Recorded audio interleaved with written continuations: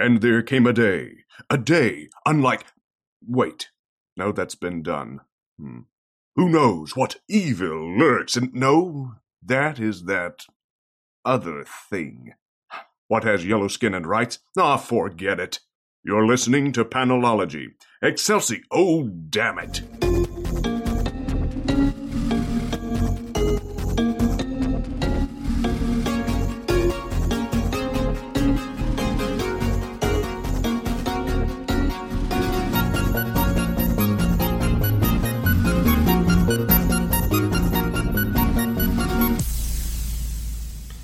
Hey everybody, you're listening to a special bonus episode of Panelology. Jenna and I sat down with Jeremy Whitley to talk about the Kickstarter going on right now for Volume 3 of Princeless in hardcover. This is an edition of the books that can go out to libraries and get it in the hands of kids who might not see it otherwise and who would benefit from reading it. So, we hope you enjoy. We also get into Unstoppable Wasp and Future Foundation a little bit. So, without any further ado, here's Jeremy. Hey guys, it's Jeremy Whitley on the phone. Hey! We're using that. Yep. We're using that one. You're better at this than we are. All right. Do you want to host a podcast? I think Jen's ready to strangle me after this one. It's gonna pop in like it's like a Pee-wee's Playhouse intro, just like, hey guys, it's me. Oh, well, now you've got to be careful about saying the secret word, though. It's true. Okay, now I feel like I want to make a joke, but I can't come up with it now. I have a word in my head. If you say it, we'll go there. You probably won't say it unless we get onto, I don't know, songs from the movie Moulin Rouge. There we go. Okay. Let's not. Or Paddington the Bear, maybe? Okay. Yeah, one of the two. Well, now I have to figure out that overlap, but we'll do that later. Yeah. Before we do that, let's talk about Jeremy's project, since he is here. All right.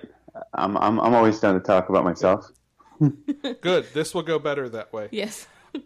So, first and foremost, you are right now promoting a Kickstarter for Volume 3 of Princeless.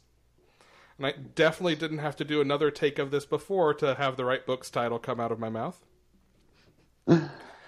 Yeah, it's actually it's interesting because obviously for people who are fans of the series, we have Volume 8 of the regular issues of the comic coming out right now, but what we're coming to Kickstarter for is we've been looking to do sort of hardcovers of each volume of the series, and because they cost a significant amount more, and part of the reason that we really want to do them is they're a very big deal, very a desirable thing for libraries to have, because they like to have something that holds up to kids reading it and returning it and going through several times. It's a big thing for us because we want to make sure that this story gets out to exactly the sorts of kids who check stuff out from libraries. So we wanted to make sure to get this funded, and it's a little different for us because most single issues and stuff we do pre-orders through Diamond, and that's more than enough to fund making the comic. But with hardcovers, there's such a big upfront cost, and so much of the sales come from bookstores and libraries who don't end up paying us till well down the road. So we're looking for a way that people who support Princeless and love it can help us get it out there to this larger crowd, help us get that funding up front so that we can pay for this stuff. And in return, there's quite a few rewards of other various volumes of Princeless, including the hardcover volume we're doing right now, a bunch of digital rewards, T-shirts, a little bit of everything in there. And this is not the first volume you guys have funded this way in hardcover, right? You did 1 and 2 this way too? Yep, 1 and 2 we've already done in hardcover, and we're looking to make the jump to 3, which is also the volume where we introduce Raven of Raven Pirate Princess, is our sort of ongoing YA Queer Lady Pirate Revenge Adventure series. Yeah. So this is not the first rodeo as far as getting this out there this way. No. Now we've done it in the past, but this is probably the biggest bill we've sort of had up front, because these things keep getting more expensive. We want to make sure to get them out there. Yeah. So I think one thing I've seen you mention on Twitter in talking about this, and there are, like you said, lots of rewards, so it's worth looking either at the tweets or at the Kickstarter itself. But one of the options is even just like sponsoring library copies of this for libraries, right? Yeah, if we know we have a lot of fans who've been reading the series for a while and already have these volumes of it, even if not in hardcover. But you can donate to the Kickstarter, and as a reward, you can donate 10, 20, or in some cases even 100 copies to a library or a school, so that they can enjoy the series as well. That's really awesome. What can you tell me, like, why is getting this into libraries, like, why is that such a big deal? I mean, I know why it's a big deal to me. It's very cool. But why is it super important to you? Yeah, I mean, 'cause I think the biggest thing with this series, even from when I first started it, is I was looking for a sort of series that I could share with my daughters that had a protagonist who was a young woman of color, and she could have her own adventure, and you could have a princess who was actually the hero of her own story, and teach the kind of things that I wanted my daughters to learn, and provide the kind of comics that I wanted them to be able to read. And that's been sort of the most common refrain from parents and librarians and adults and stuff that have read the book, is they really want to get it into the hands of kids. That's something they wish that they had when they were kids. So that's one of our big driving motivations, is to get this book that's about saving yourself and doing your own thing, and diversity and acceptance and stuff into the hands of younger readers. And I think libraries are the most important, because in a lot of cases those are readers who can't necessarily afford to go to the bookstore or the comic book store and pick up their own stuff, who have maybe the most to gain from checking out a story like this and seeing themselves reflected in it. Yeah, I think it's really easy to take granted with just the facility of buying books online, either ordering physical copies or buying digital copies or reading things on a tablet, just how much of a role libraries still play, especially for kids. Yeah. I mean, I know that when I was younger, like, the library is where I found things that I identified with. I didn't come from a family that was super cognizant of representation in media. So no. So it was really awesome to like go and lose myself in the library and find things that I could see myself in. Yeah, and it was similar for me. Like, my father is not much of a reader. My mother reads, but we don't have the same interests in books. Like, the place where I got my weird House of Stairs and sci-fi and fantasy novels was, I'd go into the library and I'd go up to the librarian and be like, hey, what's good? Yeah. And let the librarian just put things in my hand and read whatever. I mean, it's still such an important part, I think, of growing up reading. Yeah, I agree. So I'm super happy that this is a push that you're doing, by the way. Thank you. And I think we take for granted with so many of us being able to read things digitally, like the ability that especially kids have to read things digitally, because not all kids have tablets. They don't have access to comic apps. They I think it's increasingly unusual that families have like home family desktop computers these days. So it's, I think kids tend to have most of their online interaction over a phone, and it's not usually the best place to read if they use it at all. So still having that stuff in the library and on hand where kids can have it recommended to them or just stumble across it is I think as important, if not more important than ever. I read a long form piece recently talking about still the importance of physical books in libraries, which sounds like wild to think about if you don't use libraries, but so much is made available digitally and those ways. But there are still like licensing agreements in place for digital books and digital comics, and they're way more expensive actually for libraries to maintain those licenses. I don't have the breakdown in numbers. I don't think anyone wants to hear me try to rattle it off if I did. But it's anywhere from 3 to 4 times the cost over the same period of time. as a book if a book is like constantly checked out and takes heavy wear and tear to maintain digital copies.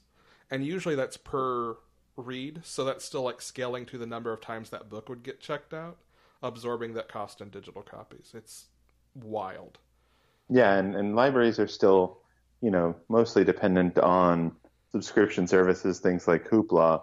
And like, even though those services are great, they're dependent on those. So if, they have an agreement that expires and they can't reach with, a company like Action Lab or Marvel or something like that, those books can just disappear, literally from the library overnight. They're no longer on the digital service and they're no longer reachable that way, just like Amazon or anything else. Yeah. Where you don't have the subscription, so it's gone. So, hopefully that doesn't happen too often to physical books in libraries. They just disappear overnight. Yeah, I mean, I think this is super, super important. And like, I'll echo Jen. Like, I think it's great that you guys are taking the time and effort to promote, doing all the promotion up front to get hardcovers of this out there. Okay, like, I love having hardcovers on shelves too. It's not like this is not for fans too, but I think the library element is so important and would be an easy thing just to overlook and say, well, the sales don't justify it. The model doesn't justify it. I'm glad you guys aren't doing that. I'm glad you guys are really pushing this. Yeah, and especially because, you seem to be extremely busy right now. And to see you doing this means that you have a passion for this book. You want people to see this book. So it's very cool. Yeah, I mean, this thing is, Princeless is, as much as I love a lot of the other, books I've done, and I love the chance to work on other comics, Princeless is still, my baby. I've been working on this book pretty steady for 8 years at this point. And I very much believe in, what the book is about and what we're doing, what we're talking about with the book. So it's important to me that it keep getting out there. And I think, hardcovers are a pretty unique way to make sure it gets into libraries and gets into, small hands, because I think, comic books, especially when they do bound collections, they fall apart pretty easily, especially as rough as kids are on books. Yeah. Mm-hmm. So having something that can stand up to wear and tear is a big thing. It's something that every year when I do the American Library Association show, I have librarians fuss at me about that. We want more hardcovers. We want stuff that's going to stand up and be able to actually survive a couple of checkouts. Because I've had librarians tell me they've been through 10 or 12 copies of the soft cover of the first couple volumes of Princeless, just because it gets checked out and torn up so easily as a glossy comic still. So I mean that's big and important to me, and I think we've done a lot to try and make sure that what's in the hardcover is a nice special edition that collectors and fans of the book will want to have, as well as libraries. So you get a sneak peek at some of the stuff like scripts and designs and things like that you wouldn't normally see in the book. And we try and make sure it's a special experience that people can really enjoy when they get one of these. It's going to be something that'll stay on your shelf for a while. You can blend out and let other people read, and we'll actually come back to you in readable condition stuff.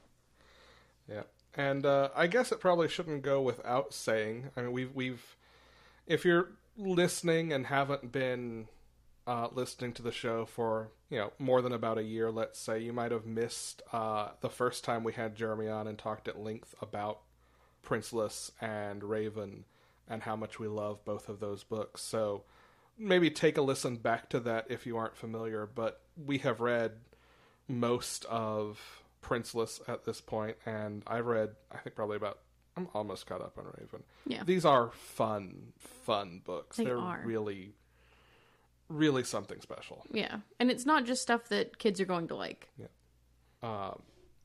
Yeah, we tried to, especially with Raven, which this volume is an introduction to. There's always an element of action and adventure, and quite a bit of romance in Raven as well. Mm-hmm. Yeah, it's a big pirate soap opera.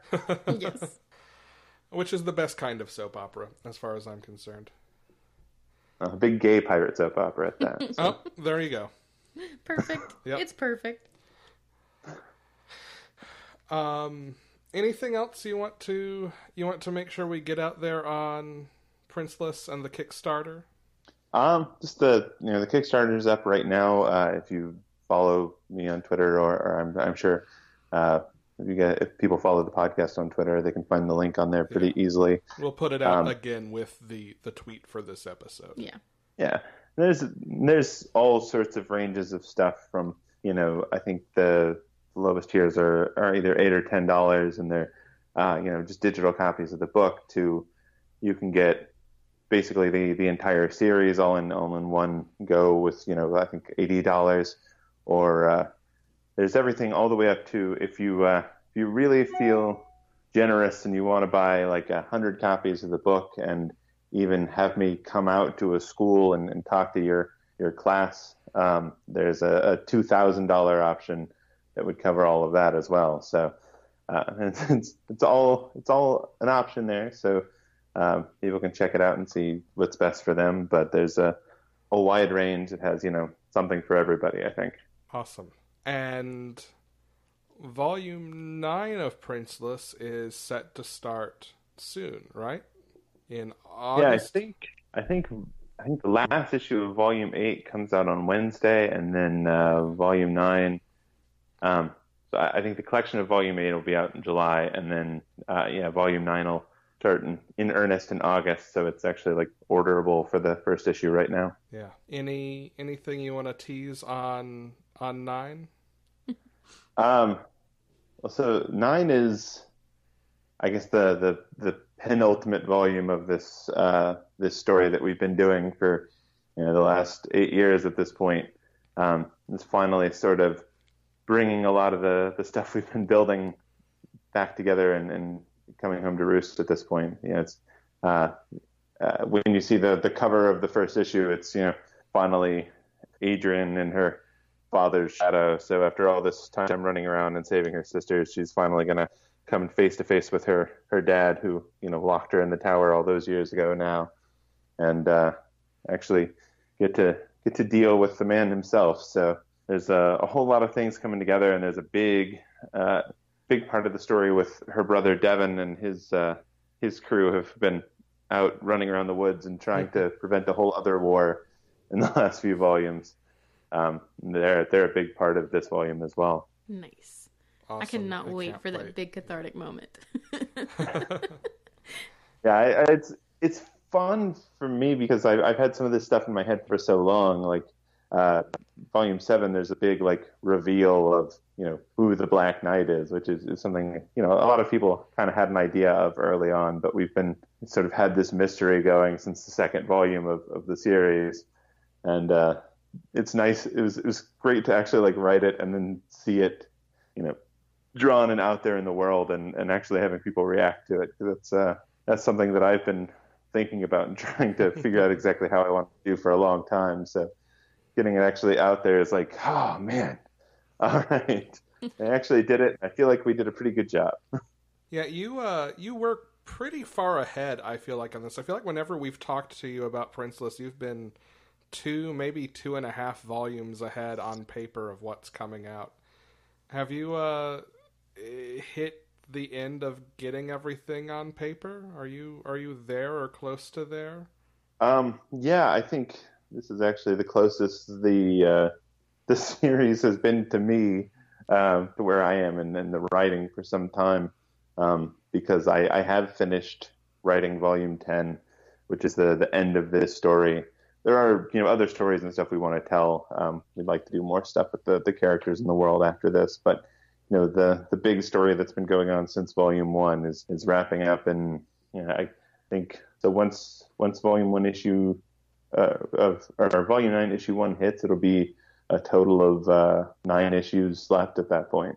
But yeah, they're all written and either drawn or waiting to be drawn. So they're it's an actual reachable goal at this point. This has not been often in the past. I was going to ask if it's bittersweet, but it sounds like with more coming up, or at least more planned for after 10, it's probably just pretty sweet, I have to imagine. Yeah, I mean, mostly it's it's pretty sweet to see, these characters that I've lived with for so long. I know it's a weird thing to say considering they're fictional characters and all this stuff happened in my head anyway. But to to actually see them like grow up as they have over the last several volumes, and as 9 and 10 comes about, and we'll see like a lot of characters hitting points in their lives and their stories that it felt like early on those characters might never actually get to. But it's pretty surreal and pretty sweet. And I've got plenty of other ideas of stuff I want to do, but this is it's weird to think that I've been writing this particular story almost as long as I've been doing comics, and like as long as I've had children. Yeah, when you put it like that. Yeah, my daughter is 8, and like Princeless has been coming out since before she was born. So my God, it's kind of weird. So we hear a lot about like writers, their creations taking on this life of their own, and they pretty much tell them what is going to happen. Do you ever have these moments where you're like writing something and you're going, oh my gosh, I'm so happy for them, or oh, I can't believe that just happened? Yeah, I've had several of those as the story has gone along. I think I've mentioned to people before of that, like the original plan. I think I had maybe like 7 volumes mapped out as to how long this story was going to be. It was going to be 7, and then I was done at that point. And somehow 3 more volumes have snuck in there over the past couple of years. It's gotten quite a bit longer than it was originally intended to be, and I think a lot of that is like as we've been going on and telling these stories, like I found characters in there that I was like, oh wow, I really like this character. Like somebody who just started out as a bit character in something is sort of grown up to be a more interesting and a larger part of the story. And then you have characters like Raven, who like started out as a free comic book day story. And I wanted to do an original story for Free Comic Book Day that wasn't something that people already read.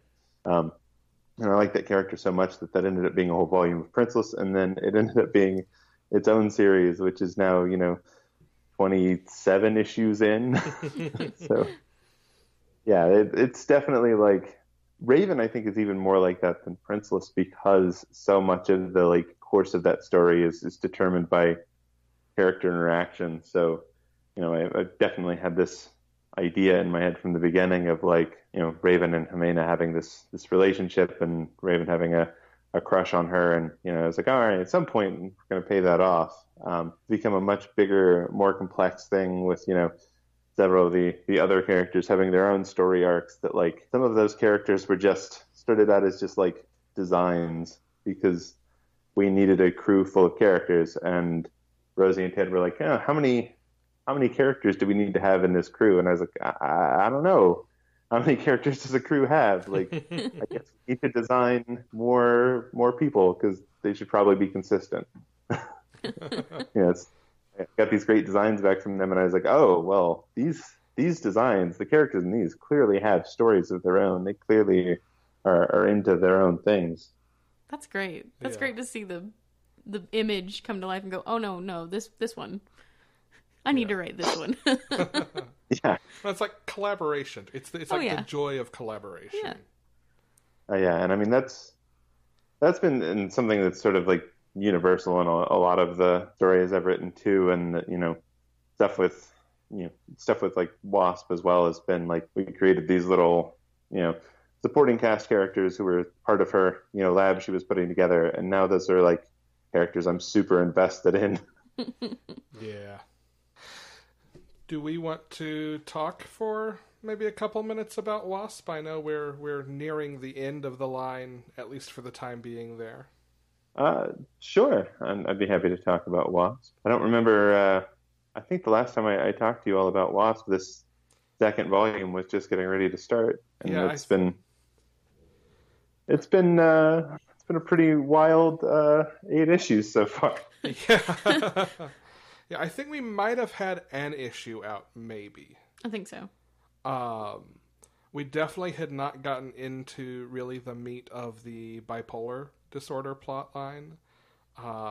which it was just, I mean, so well executed, so well done, and it made me cry I don't know how many times. Which I know I'm not alone in that. No. No, I've certainly heard from a lot of people that are either very mad or very happy that I made them cry. So it's been an interesting several months of people either tweeting at me and going, "How dare you make me cry?" or DMing me to tell me that like things like, "I'm going to see a therapist because I read Unstoppable Wasp and I think I have an issue that I need to take care of," which is like that's incredible. Pretty wild. Yeah, that's a pretty wild tweet to get from somebody. It's like, oh yeah, I was reading this and I was like, oh wow, that sounds like me and this thing that I sometimes deal with. I should look into that. It's like, oh, okay, yeah, you absolutely should. It's not something I feel like I ever anticipated happening. Like the representation element is definitely something I thought about with that story. I wanted to make sure I got right, but the idea that people would read that and recognize themselves in ways that they did not know or expect to recognize themselves is really, that's a really incredible feeling. Yeah, I bet. I mean, that's quantifiable proof that you're helping people. Yeah. Who gets that? Not many people get that. No, not too many. I think we're just finishing up issue 10, which will be the end of this run. I got a chance to. I'm writing a little goodbye in the back of the volume, and I was thinking like, there's a lot of comics that come out and like they're good and they're fun and it's nice to be able to write them, but like I feel like it's rare to be able to write something that is like it feels important, and like especially with people's reactions to this, it feels important. Like it feels like we did something, and like that's a rare thing I think in comics and fiction in general, and to have that sort of feeling is pretty cool.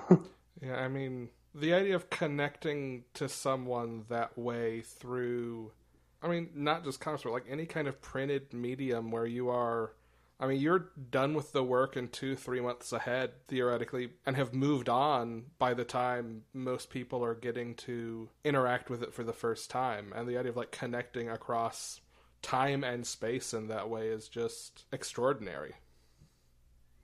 Yeah, I have never I've never in my life both appreciated and regretted being so far ahead on something because I had so much time to worry about that issue. Oh my goodness. It's like there was definitely a point, and I was talking to my editor about this recently, where I was like, I wrote that issue and I was like, all right, I did a good job. I did what I was trying to do. And then like the next morning and waking up and being like, what the hell did I do? Like, what am I doing? Am I ruining this character? Am I screwing this up? Like, what do I think I'm doing? I don't have the authority to talk about this. I don't know why I thought this was a good idea. And, luckily having the, I guess, sense enough to like seek out people who did know what they were talking about and who, have degrees and or experience in this kind of stuff, and being like, hey, can you like look at this and make sure it's right and make sure that I'm not, doing something that's going to be painful for somebody, because that's obviously the opposite of what I want. Thankfully I had the resources to do that, and especially in issue 5 we have that what I felt like is a very important sort of postlude in the interview with Chris Seary, who is an actual professor of psychology, and was able to talk us through some of the like, hey, what do you do if like you actually have this issue, or a friend of yours is having this issue? What should you do? What can you do? Which I feel like is an important step that a lot of people miss when they tell stories like this. Absolutely. And I mean, the difference between, and it's what enables, I think, getting that response of, hey, I read this and I'm going to reach out, because it's not, I mean, destigmatization in and of itself is an important thing, but that kind of effort, I think, is taking it a step further and making it relatable in a way where it's not just destigmatized, but maybe doesn't seem like too much to take on. Yeah. Yeah, I feel like we were pretty successful in that. I think it was an interesting exercise in storytelling for me too, to be like, all right, what makes Nadia heroic in this moment, and it sets it apart from these sort of similar moments we have with Hank of him lashing out at people in his life, and like what is it that makes Nadia a hero here as compared to that, and being able to like say, oh, well, Nadia is heroic in that she asks for help. Like that's the hardest thing for somebody like her or Hank to do is to go to somebody and say, I don't think I can handle this by myself. I need help with this. And, that is something that still in, 30 years of comics continuity, Hank has failed to be able to do, and that, Nadia was able to do. Yeah, I mean, I think it's part of what makes Wasp and some of the other books that feature younger heroes so important to me, at least. I'll just speak for myself. Like, the fact that there is more focus, it seems like, on characters like Nadia or Riri Williams in the Ironheart book, book right now, on self-care, on not throwing yourself into crisis after crisis and always taking on that trauma. No. But also saying, hey, look, if I'm going to do this, I need to take care of me.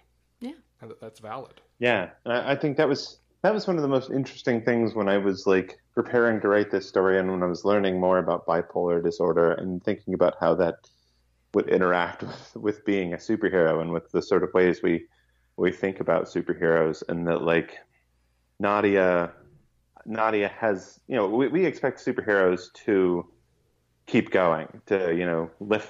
We want Spider-Man to lift that extra heavy thing. We want everybody to like just keep going a little further and save the day and push themselves even harder and beyond their normal limits. And that's what bipolar disorder encourages you to do in the first place. Like, yeah. That's what people with bipolar disorder struggle with, is like they don't know where their limit is and they keep going, and the disorder makes you feel like you're doing the right thing by continuing to going, and that you don't have a limit and you can do more. And the idea that like those two things are a deadly combination of this feeling of like you just have to keep going, you have to save everybody because that's your job, but also like your mind won't let you not keep going. Yeah.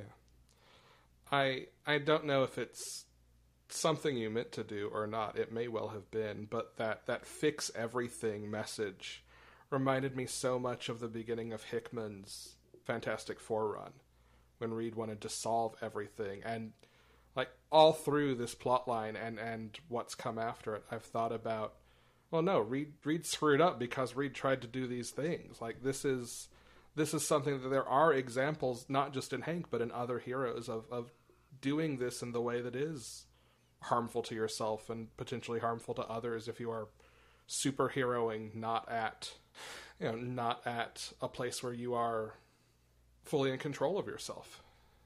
Yeah. It's interesting because I had read some of Hickman's run at that point, and I've actually read the rest of it since then, partially because I'm doing Future Foundation book now. But like it does definitely have that echo in there of like that's sort of where things go out of control for Reed as well, because he then connects with these other Reeds who have in various ways taken it way too far, and he sort of sees all these different worlds of possibilities of how what he's doing can be just as bad as what he's trying to stop. Yeah. But I it's been a while since anything is like, especially something not intentionally, I think maybe necessarily that was meant to, made me go back and recontextualize something like that. And that's a run I love. But it makes me go back and think about, oh, you know what? There's a reason why Reed hits the end Reed hits. Yeah. Yeah. Is this something that the decision to tackle Nadia's having bipolar disorder. Is this something that was part of the plan at the beginning of WASP, or something that you decided you wanted to do later on? It was something that Alana, my editor, and I talked about from the beginning. Is we talked about Hank and what sort of influence Hank was going to be on the book, and that Hank does have self-diagnosed bipolar disorder, and that bipolar disorder is genetic. It is something that is much more frequent in people whose parents have it, and that that would be an interesting story to tell with Nadia. But that I think early on, especially those first 8 issues, like I didn't want that to be like the only Nadia, jump directly into a mental health story. I feel like establishing her and what she's about and who she is first, and then it makes it mean a lot more from there to like see, oh well, this is that person that we love and that person we're connected to and that we know is good and optimistic and all these things, and it means much more to people at that point to see that person sort of dealing with something this big and at various points falling apart.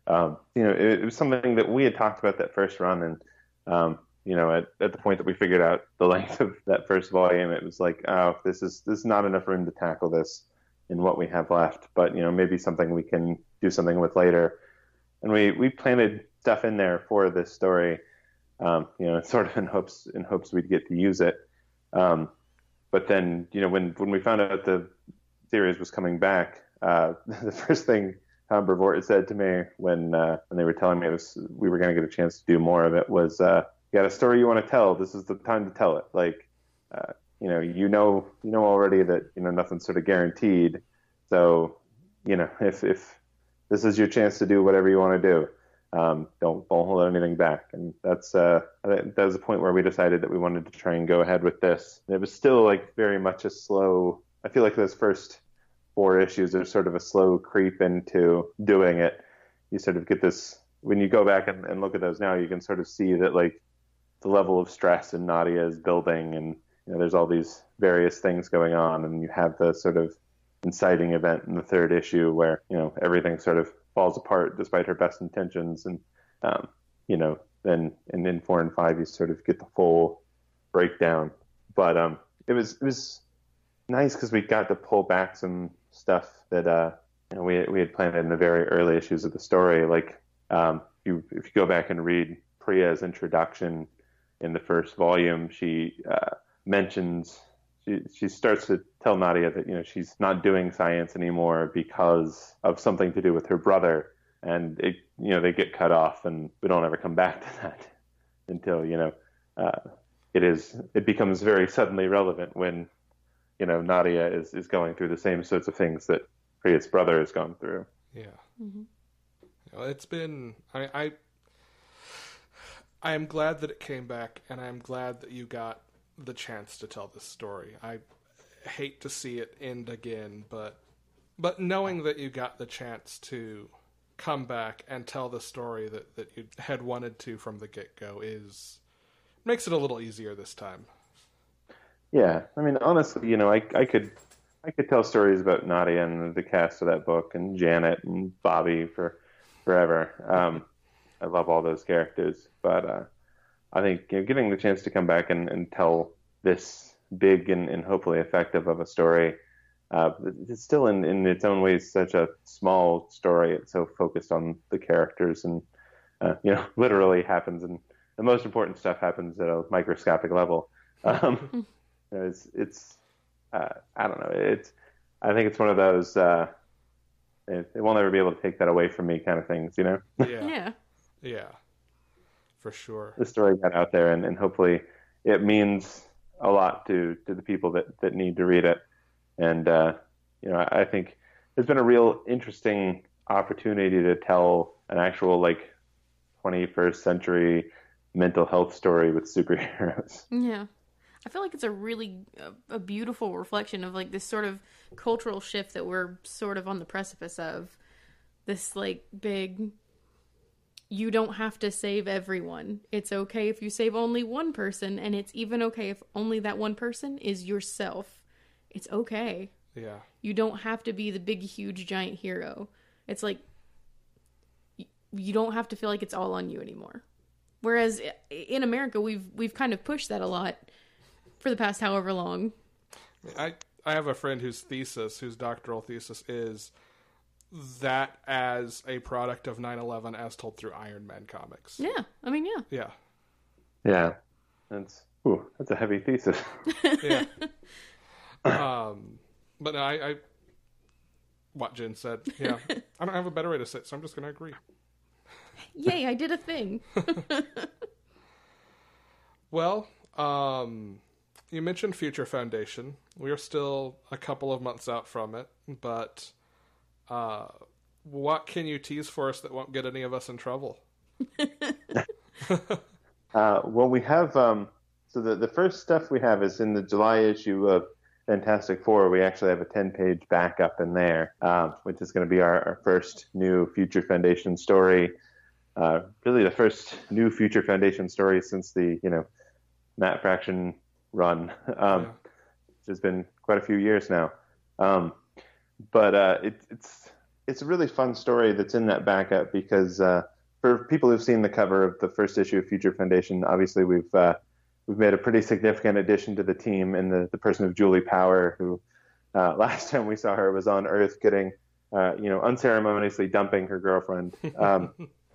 And we get to sort of catch up with her, and in that story, we sort of find out how she gets to where she is on the cover of that first issue, out in space with her brother and the Future Foundation. But the first issue is set for August, and we're really hitting the ground running. The first story we're doing is a prison break story. That's basically the Future Foundation is trying to break somebody out of a big space prison, and they've recruited a special guest professor to the Future Foundation to help them do it in Yondu Udantu, who you guys have for anybody who's watched Guardians of the Galaxy is maybe not the best person to have around children, but a great person. That was literally the first thing I said was, who keeps letting Yondu around kids?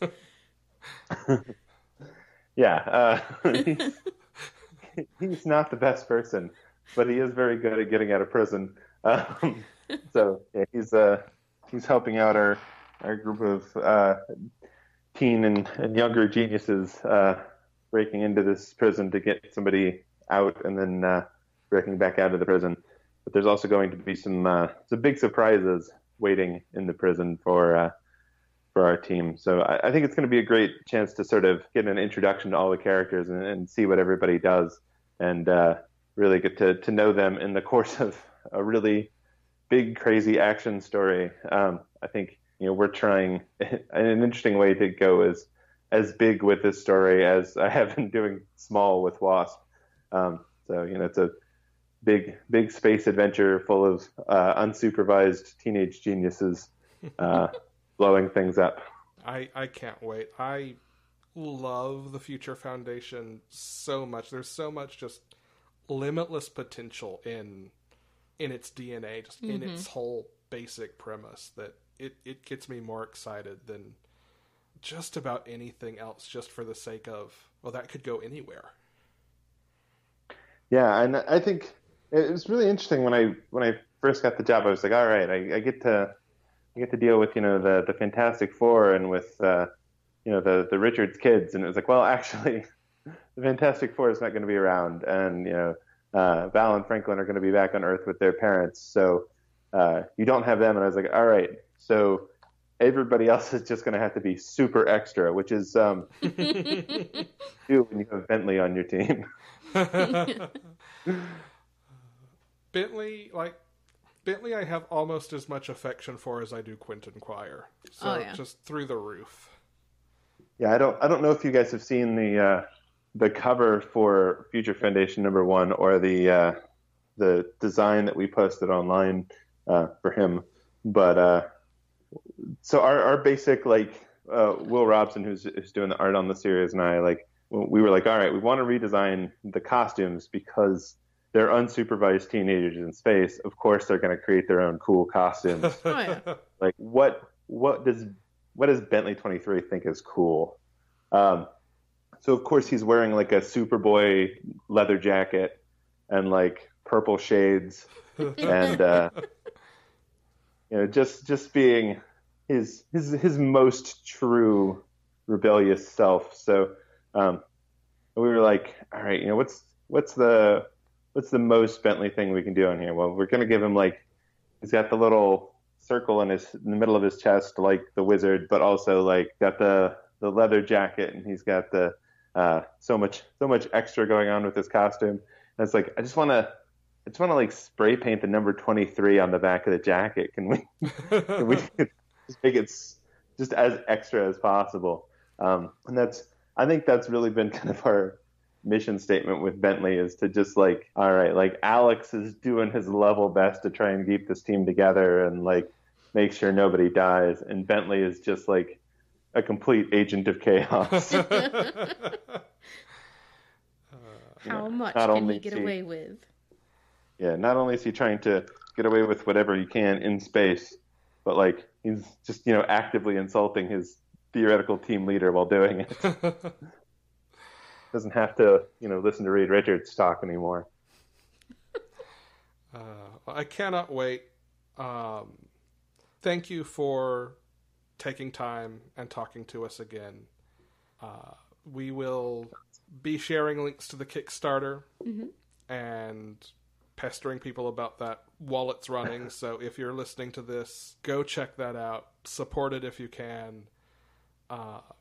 It's a really great book, and it's worth getting out there. Yes. I really appreciate that. Yeah, like I was saying, I mean, there's a variety of amounts people can give. So if $8 is what you can afford, you want to give that to support it, we'll be more than happy to get that. You can get you a digital copy of the volume, and have something to check out. If you want to go higher, there's plenty of different options and plenty of fun stuff to buy. Awesome. Very cool. Well, I'm sure we will catch you again later. Thanks again. Is there anything else you'd like to plug?